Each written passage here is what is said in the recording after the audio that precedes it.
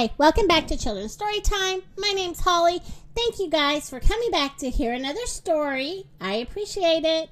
If you can do me a favor, I'm trying to get my podcast out there. Share with your friends and family. Maybe take the time, if you have time, to do a review. That would be great.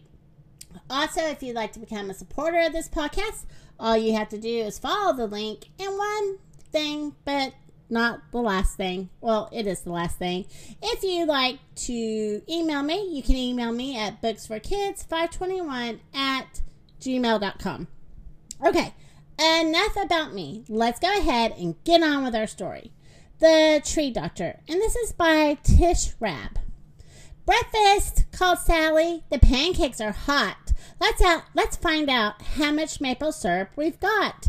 Trees give sap to make syrup, said Nick, but this one is so small, we can't make any syrup. No fun. I smell pancakes, the cat cried.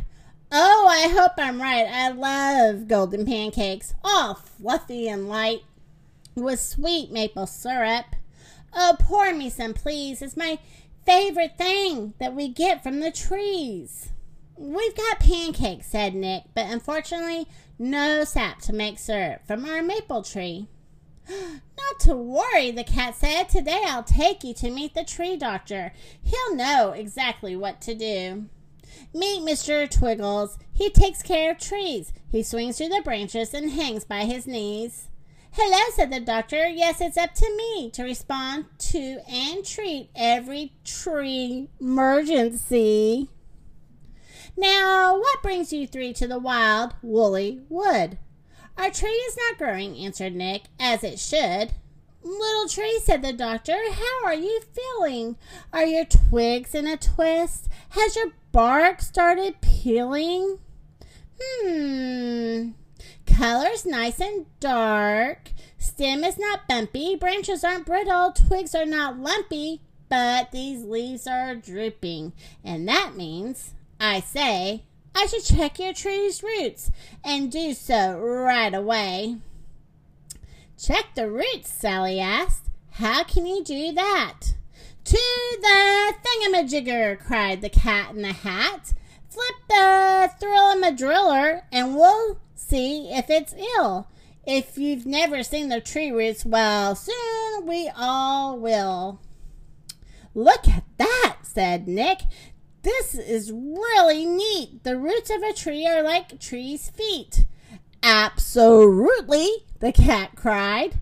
I happen to know roots soak up food and water and help a tree grow. I've got it, the doc said. Now I see why your tree isn't growing. The soil is too dry. It needs water, the cat asked. I know what to do. This is a job for thing one and thing two. Those two things jumped out, and they gave a big yank to the crank on the side of the thingamatank.